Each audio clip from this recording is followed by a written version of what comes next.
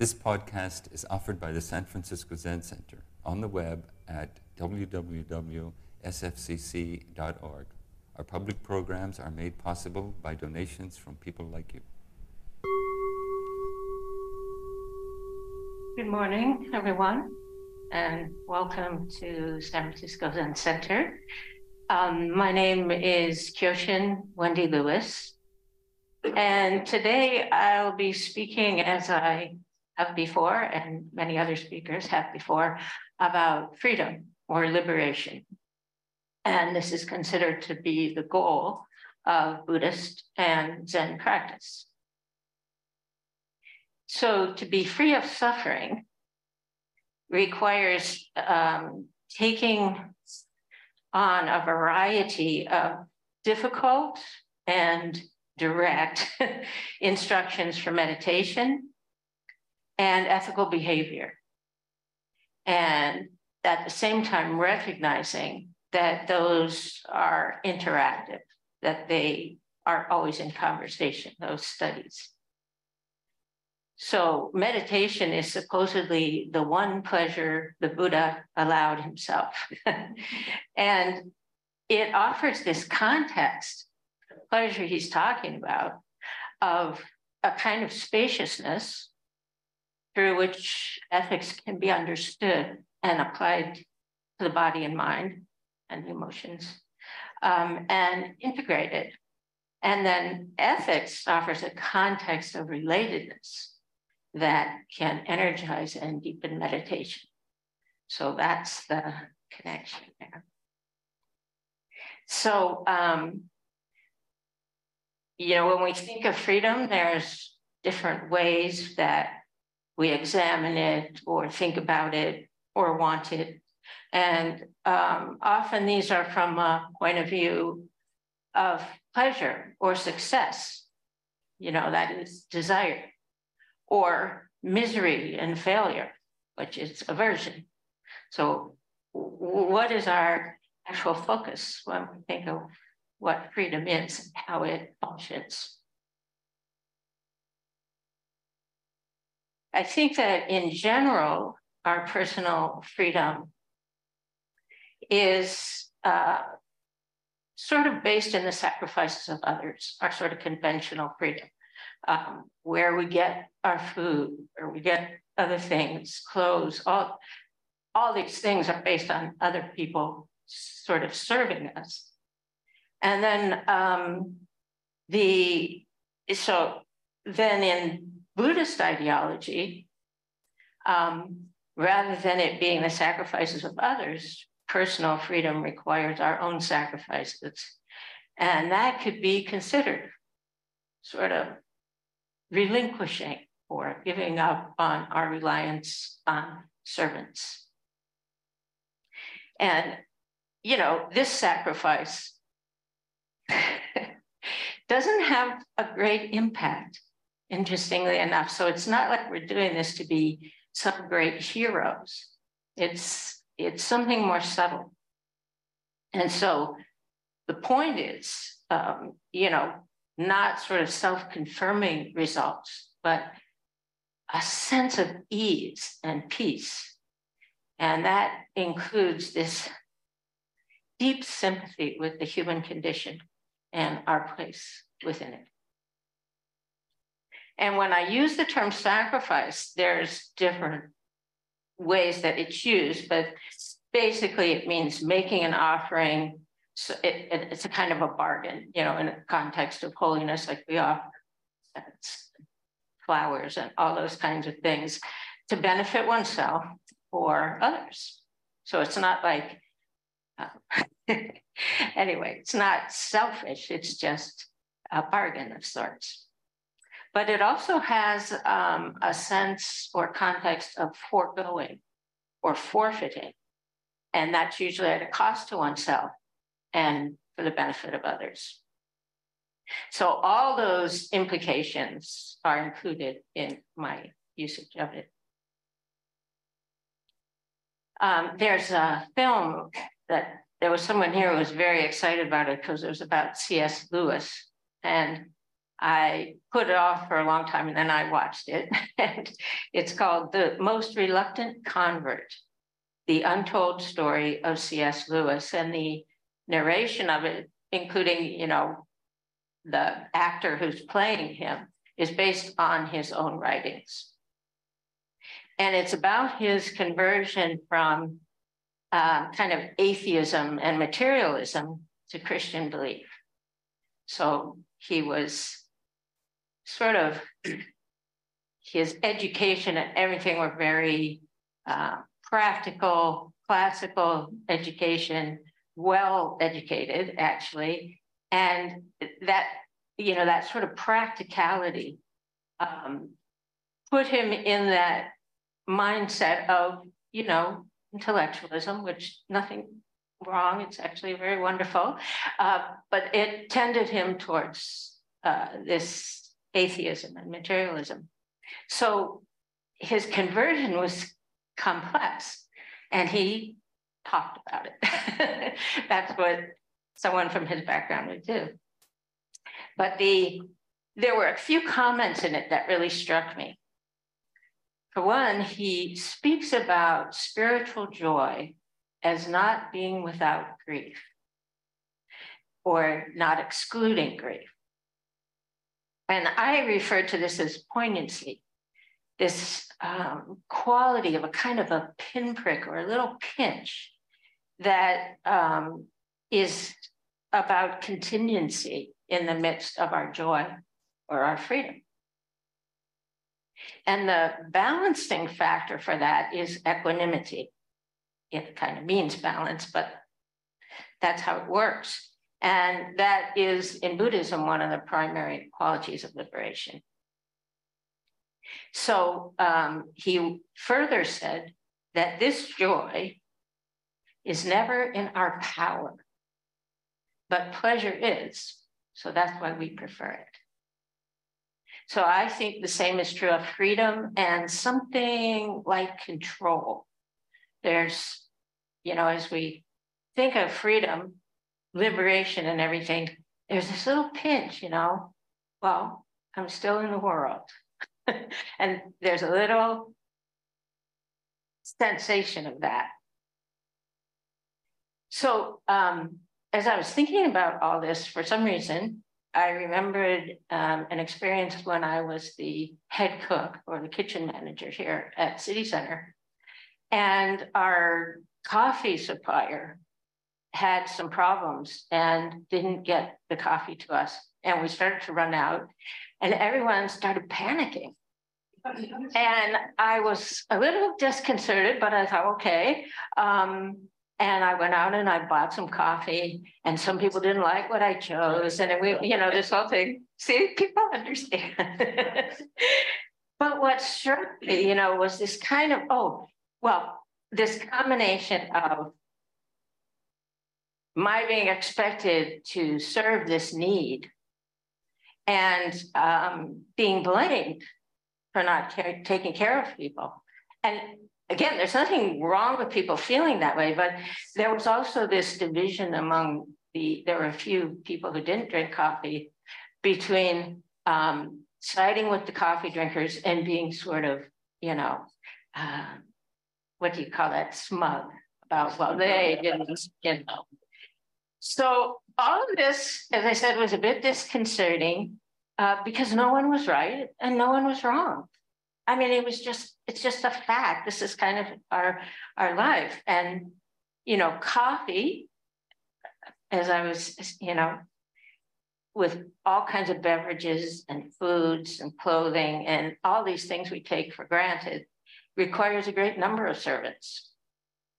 People, animals, land, plants, air, water, and all those things are things that are kind of invisible to us as we drink our wonderful cup of coffee and talk about coffee and going for coffee and that sort of thing. And then, of course, this pleasure of the substance itself, whatever it might be, has to be repeated. And so the servants have to stay in place. And here we go, you know, as with all things like that. So this simple daily life experience also kind of spreads out into the larger cultural habits that we have, and sort of this underlying addiction to repeating them. I think that these are about our cultural ideologies, and some of which are racism, anti-Semitism, homophobia, and all these familiar things that they kind of make us feel bad, maybe, but they're also hard to speak to address, to befriend in a certain way, so that we can have a conversation with where they come from and how they affect us. So this also includes the habits of our institutions and our organizations to, how they apply and ignore and violate their own principles and policies. It's these habits, So I think part of the issue is that human beings are not really made to hold power, particularly as individuals. And it's not about good and evil or right and wrong, but it's about the shadow side of power being narcissism.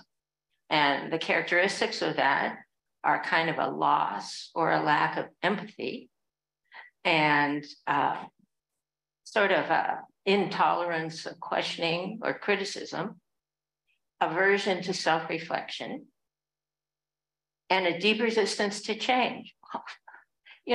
Narcissism isn't like bad. It's just like, it's very close to us. So I think that this means that in our power structures, there's often a kind of a not so clear sense of who has power and who will be given power and who will be disempowered. It's just not clear. It's very confusing. And people who do offer some criticism are often disempowered. And this is a pattern. It's not like, it has to do with how structures work and that sort of thing. And so on it goes. So I find myself, in the midst of all this, because I care, and most of you care too. I think Buddhism attracts a lot of people who care about things. Where do I go? How do I enjoy my freedom, my peace, my ease, when all this is happening too? And it's happening inside me as well as everywhere else. Well, I recently read Humanly Possible, 700 Years of Humanist Free Thinking, Inquiry, and Hope. Those are interesting things to remember. Free Thinking, Inquiry, and Hope, by Sarah Bakewell. And besides those three characters title, the author describes the humanist tradition as having three pillars: moral philosophy, historical understanding, and good communication. And these are all best practiced in the world, in the midst of everything. And she said, the true humanist temperament delights simultaneously in the world and in the book. Moral philosophy, historical understanding, good communication. That's kind of the book. All these records of our human condition. So this includes, interestingly enough, gratitude for all these gifts of the world, the pleasures of life, while simultaneously seeking wisdom and remaining aware of avoiding harm. And humanists are often found in universities, and they're often the target of any sort of dictatorship or totalitarian regimes. Those are the people they get rid of first, because they try to combine these things, which are not very convenient if you want to have power. So it's always this conversation. And the humanist tradition has characters in it for that reason. It's just like in the Zen tradition, we have all these characters. And one of them was Petrarch, who lived in 14th century Italy and France. And his father wanted him to be, I think, a lawyer, and he didn't want to do that. So he ended up just being a kind of a diplomat and secretary. And because that was his job, he traveled a lot. And wherever he went, he would halt if he saw a monastery in the distance. He would go in and rummage. If he found a text of value, he sometimes stayed for days or weeks to make his own copy of it. So these types of people, we remember them, but usually in their lifetimes, they're not, sort of conventionally successful. They have jobs like diplomats and secretaries and that sort of thing. But Petrarch invented a sonnet form that people have used for centuries since then, and other things that he did. And he had all these friends who were interested in the same things. And so they would talk about things, and share books and all kinds of stuff like that. And so as I was reading Humanly Plausible, which you may already suspect, I realized that I was probably attracted to that book and another one that I'm going to mention, because I kind of have a humanist personality and humanist values, which, it just happens to be how I am. And books and journals and, reviews of books and all that kind of thing, to me, are about this great conversation with the world. All these amazing ways to put things together and share them. And try to make sense of things. Whether I agree or disagree or like a book or not, or whatever, it's just this great variety of ways people think. And many of the people who are mentioned in this Humanly Plausible are people who've been significant to me in my personal and intellectual development. And also I've mentioned some of them in my Dharma talks. Virginia Woolf, Christine de Pizan, or a couple of them. And I think, this humanist perspective is not the correct one, but it's one of the balancing ones. So these various perspectives within all of those is this humanist perspective of this consistent sense of hope, in the midst of this sort of complex, uncertain world. And so a Buddhist humanist perspective can mean, that you study and apply teachings and practices of Buddhism in the context of what arises in the unfolding of reality. Like, here we are. And how does this Buddhist or Zen perspective pertain and apply to our current events and topical concerns? And there's various ways to approach that. You can take Buddhism and Zen and overlay them on things that are meaningful to you. And you can also consider how they inform and kind of help us, kind of demystify our own human nature and all those habits underlying these concerns and topics. And all those habits also kind of mirror both our egocentricity and our tendency towards empathy. If we are interested, I was reading somewhere that apparently reading novels increases our empathy because we're so interested in what happens to these people. We sort of want to know, if that happened to me, how would, so, and I think that that's this engagement like that does increase our empathy. And so we have reminders all the time, about both how we abuse power and how we try to ameliorate its consequences. So in my last talk, I talked about the month that was dedicated to women's history. And May celebrates and honors the accomplishments and contributions of Asian American and Pacific Islander community. And it's also Jewish American Heritage Month, which celebrates and honors the accomplishments and contributions of Jewish Americans since their arrival in the 17th century. June is Pride Month, celebrating and honoring LGBTQ plus lives, accomplishments, and contributions. And June also includes Juneteenth, the anniversary of the sort of official end of slavery of African Americans in this country. So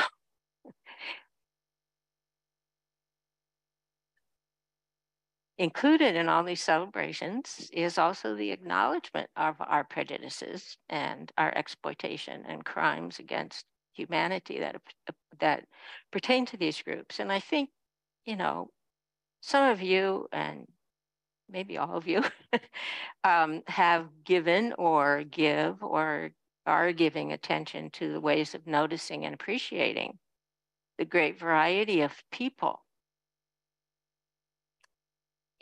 who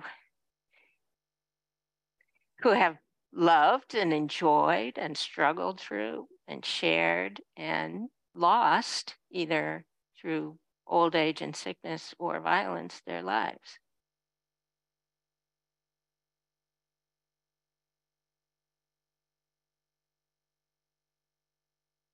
So the kind of addictive, repetitive, habitual quality of, these kind of divisions among us, I guess you could say it is, that includes this hatred or exclusion of the other, or even a kind of satisfaction that people can feel when they hurt someone else. It's just it's just this little odd little power thing. And I think that this results in a mutual loss of freedom.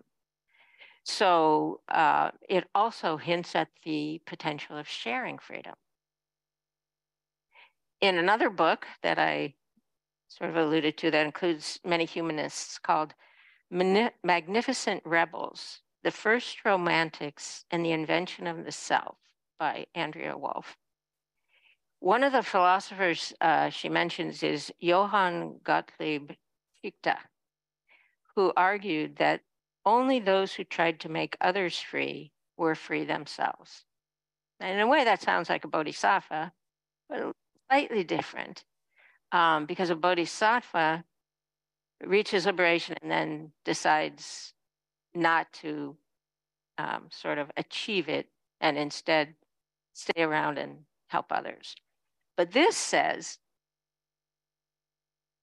you're dependent, your freedom is dependent on the freedom of others, which is just slightly different, but it makes it a little more acute, I think, immediate, and it requires a moral context. And a moral context or perspective, it's not so much, about rewards and punishments and that sort of thing. It's basically a commitment to awareness of what one is doing and not doing, and what the impact or result of that can be. And also, this awareness of our capacity for both selfishness and selflessness, and for justifying ourselves. So morality is really about developing self-understanding with its revelations and embarrassments, joys and sorrows, and trusting this development or cultivation as a key to understanding others and to forgiving ourselves and others. And so this unfolding empathetic process never ends. And I think it becomes more fluid. And it, it includes this absurdities and this awe about the irresolvability of the human condition.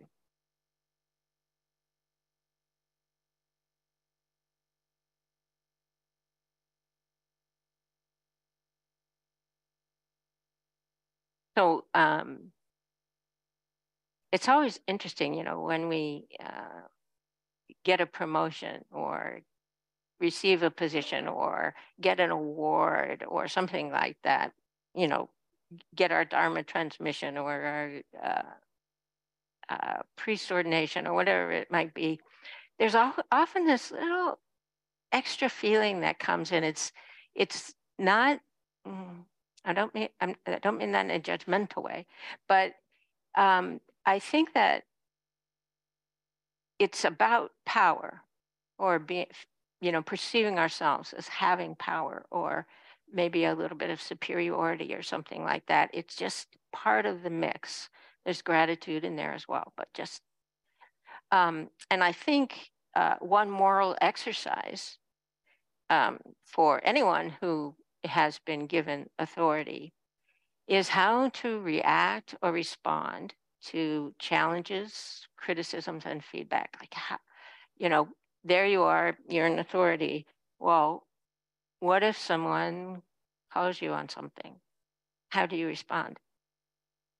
And the power response is usually defensiveness and trying to make it the other person's responsibility. And that's what most of us expect, actually. But there's this intuitive alternative that I think it's worth experimenting with, which it may not be as satisfying to our ego or to our comfort, but it's this odd thing of just affirming the person's experience, listening to their version, and considering how to not cause that same experience again. At the same time, not to sort of get into protestations of innocence or confessions of guilt. Now that's a lot, and there also has to be a true feeling of regret. So start there and then try those other things. And it's very rare. So it's difficult, to find an example in your own life or anywhere of people who have done that. But I have experienced it.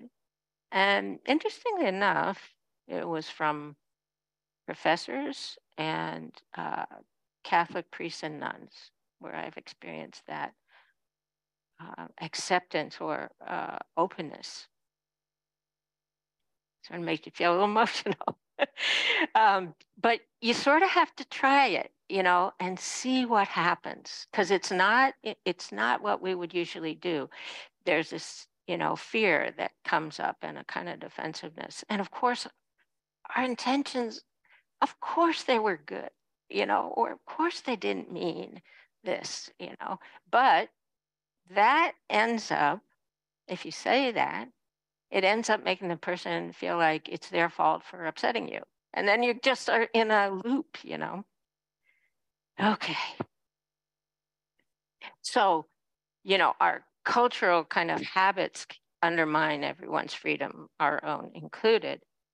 And interestingly enough, when we have power, or those with power are not so interested in people having freedom, so it's this whole combination of things that happen. And so we're stuck with it.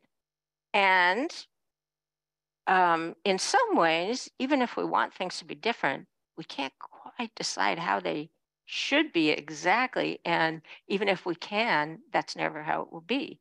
So always things are moving and not quite absolute. But as I mentioned, equanimity is the primary quality of freedom. And I hope that was in that what I just said in some way.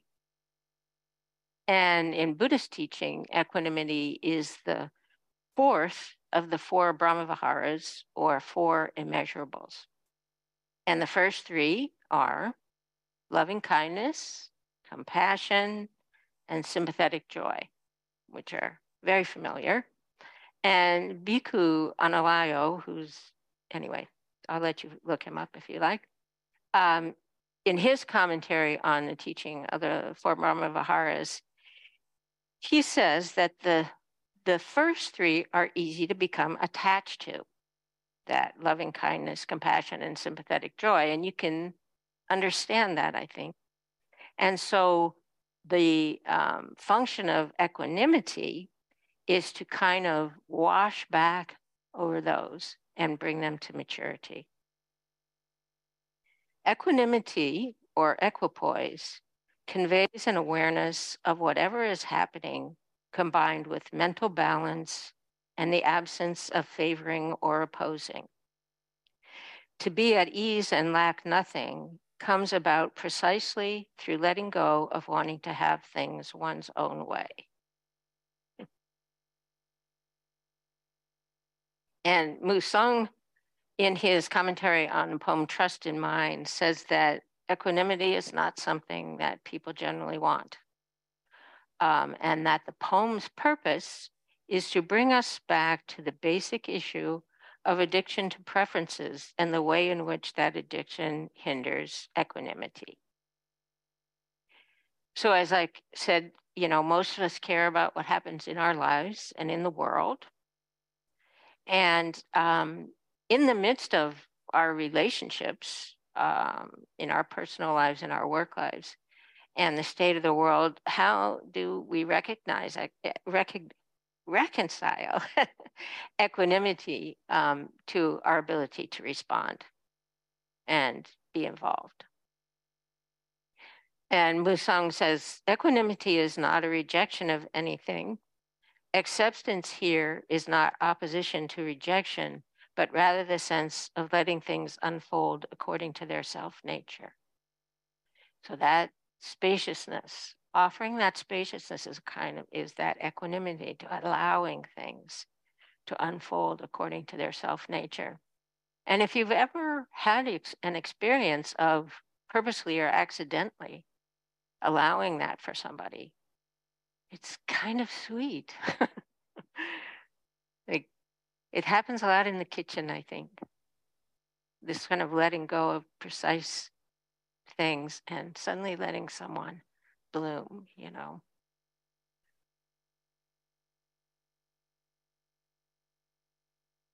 So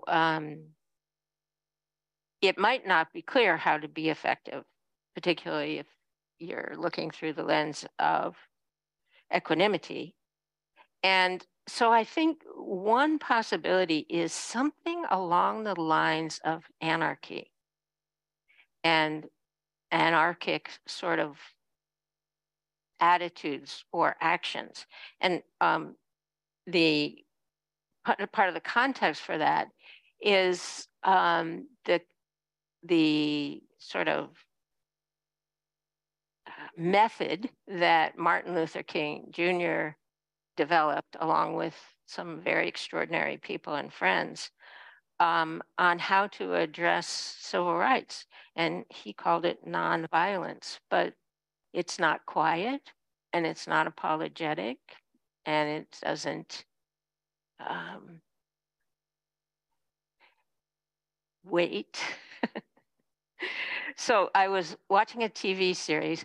I think this is another funny thing about my sense of what a humanist is, and what sort of is a conflict inside of me about it is that you're just interested in everything. Like, what's happening in culture? So watching, Netflix and stuff like that is not so much a retreat as it is a curiosity about how people are expressing themselves. And some of the acting is brilliant, and stuff like that. So I was watching a TV series, and it's about a journalist who's always getting in trouble for exposing malfeasance in government and business. And at the end of one season, a war is about to begin, and this will be of great financial benefit to a bunch of politicians who've invested in military equipment. And so they've kind of invented a whole background to cause things to move in this directions. And the journalist has evidence that this is the case. So one of the politicians who hasn't been in on it but will be held responsible, maybe it's time for a little anarchy. And so the journalist releases the evidence, and you don't find out quite what happens, but you have a feeling because they show the people who are finding this out and who they are. So anarchy means without a leader or ruler or chief. And I think that acts of anarchy are not necessarily trying to pull down those who are, holding those types of positions, but bringing to their attention the inclusion and consideration of all those from whom they expect and receive support. So reminding, how do you remind? And I think this kind of holding to account is an act of love and hope, and it encourages mutual maturity and mutual authority. And in a sort of humanist sense, that's about hope being informed by understanding. So freedom requires and is characterized by sacrifice, but not in a punitive sense, but this sense of relief and purpose and dedication and joy. And I think relieving, oneself of addictive prejudices and habits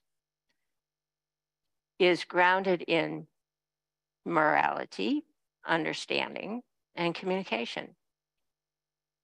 And it's so enjoyable, the equanimity part. That's what I think is hard to understand. Anyway. And in a sort of odd way, I think that this is what C.S. Lewis was referring to when he said it is a load so heavy, only humility can carry it. So that morality, comes into it because it is so hard to be effective. So many of the humanists in Humanly Possible write about the pleasure of being in good company. And Erasmus in the 15th and 16th century lived for a while in, I don't know how you pronounce it, Basel, Switzerland, which was a great city for humanists, apparently. They all know Latin, they all know Greek. Most of them know Hebrew too. One is an expert historian, another an experienced theologian, one is skilled in mathematics, one a keen antiquary, another a jurist. I certainly have never before had the luck to live in such a gifted company. And to say nothing of that, how open-hearted they are, how gay, how well they get on together. Thank you very much. Thank you for listening to this podcast offered by the San Francisco Zen Center. Our Dharma talks are offered at no cost, and this is made possible by the donations we receive. Your financial support helps us to continue to offer the Dharma. For more information, visit sfcc.org and click Giving. May we fully enjoy the Dharma.